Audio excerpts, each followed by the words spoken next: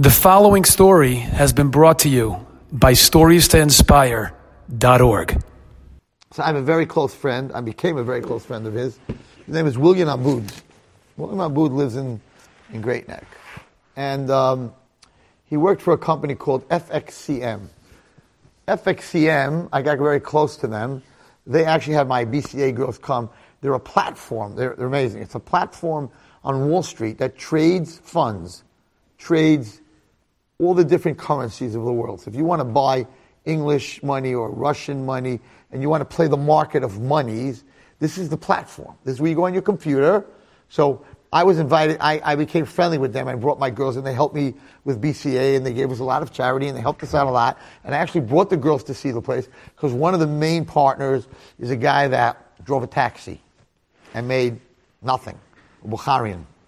And his luck, his mazel was that the taxi or the limo that he drove was a huge guy on the market who traded funds. He didn't know how to trade funds. He did nothing. He was a guy who came from Bukharia. He didn't know anything. He didn't know how to speak English. And he used to listen to this guy's phone calls. So he used to drive him out to Jersey, wherever he used to drive him out. So he asked this guy, could you teach me while we're driving? Could you tell me like how the thing works? And this guy used to teach him. He was a young guy. And he listened, and he listened, and he opened up his own place in competition with that guy, whatever. And he got, it's all Jewish guys. And just to show you that if you come from nowhere, if you really want, I mean, Hashem has to help you, but you have to be smart, you know, if you want. What? Very big, very smart. But not busy. He knew how to build a platform. He knew computers. He learned how to build. Anyway, so these guys, famous, all the guys from FXCM, they gave so much tzedakah. You have no idea. To everybody. 5 partners. One day, about 2 years ago, the laws of monetary laws in Europe changed. And one day, the banks changed all the laws. And because they changed all the laws, the people that owned money had to sell everything. So there was a dumping on the exchange. And when you have a dumping on the exchange, let's say the value is 50, it's going, when everybody's selling, I'll take 30, I'll take 20, I'll take 10, to 0. They lost all their money in one day. And not one day, in one moment. And you have to have a lot of money behind this, like the banks have to have an FDIC. There was no bank, they were finished, it folded. Don't ask.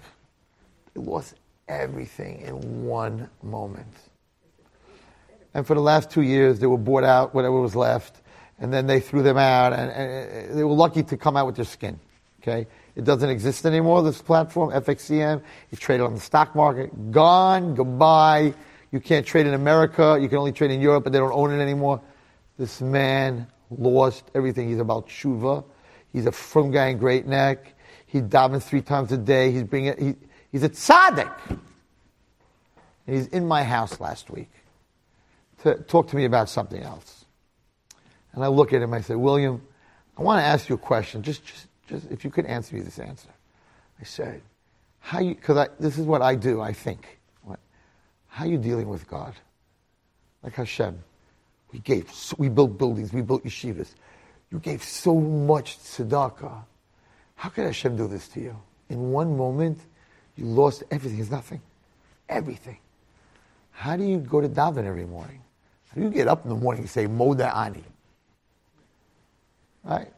It's a heavy question, but I'm real. I want to know. Because if you could tell me, then I could learn how does someone who gives away so much money to Hashem's people, and Hashem took all his money away in 1 second.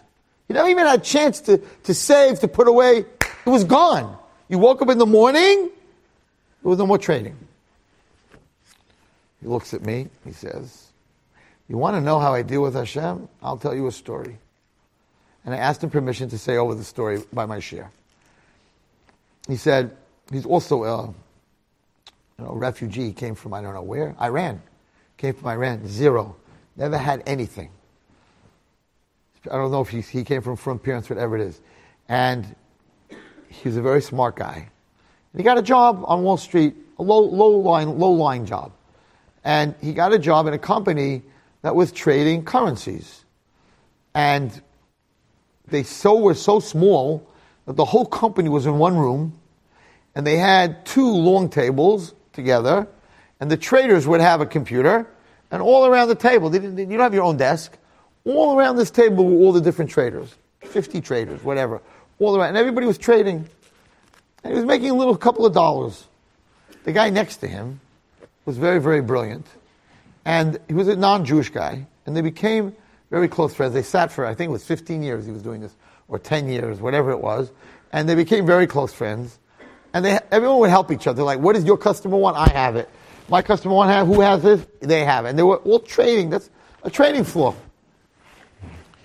One day, the guy was sitting next to him, who was like the most brilliant of them all, gets a phone call from a very, very big company that this company wants to create like an FXCM, like that type of thing. But they want to create the biggest and best trading floor, that they're going to be the number one who trades currencies in the world. So they called this guy and they told him, you have an open book. You create this platform, you hire the staff, I don't care what you pay them, whatever it takes, we are going to be the elite. They were a big company, and that's what they wanted to do. They wanted to trade currencies outside of their stock market.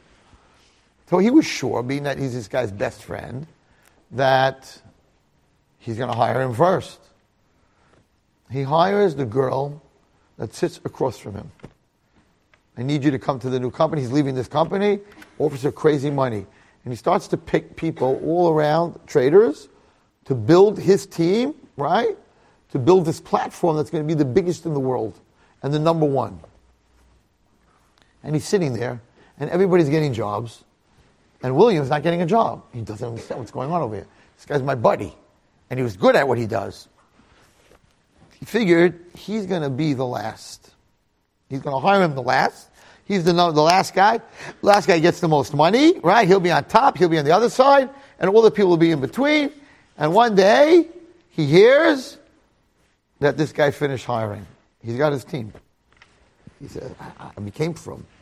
I was about tshuva. And they were paying these people 10 times what they were getting in the brokerage that they were to take them out. You're talking hundreds of thousands of dollars salary.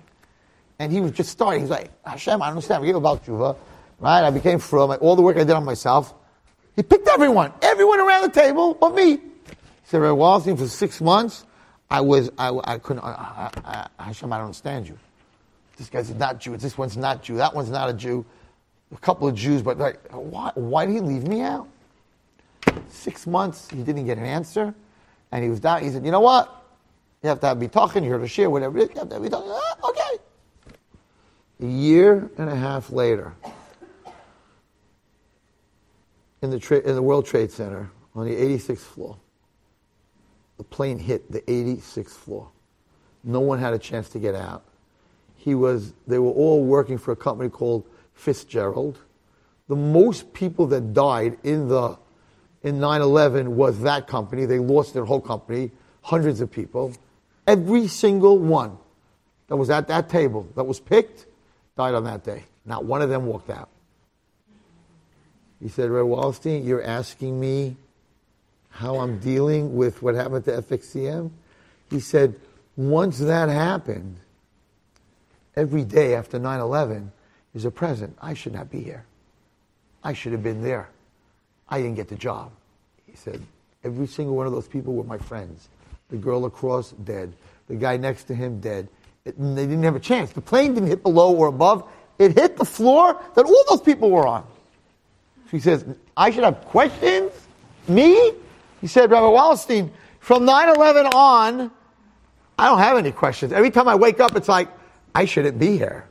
I should have been with them.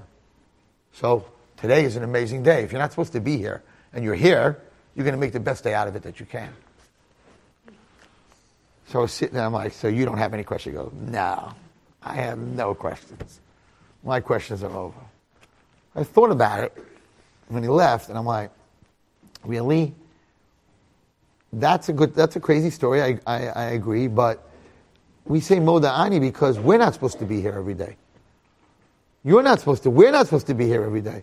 We have to look at it that if I'm here today, that's a crazy gift. I need to do the best that I can today.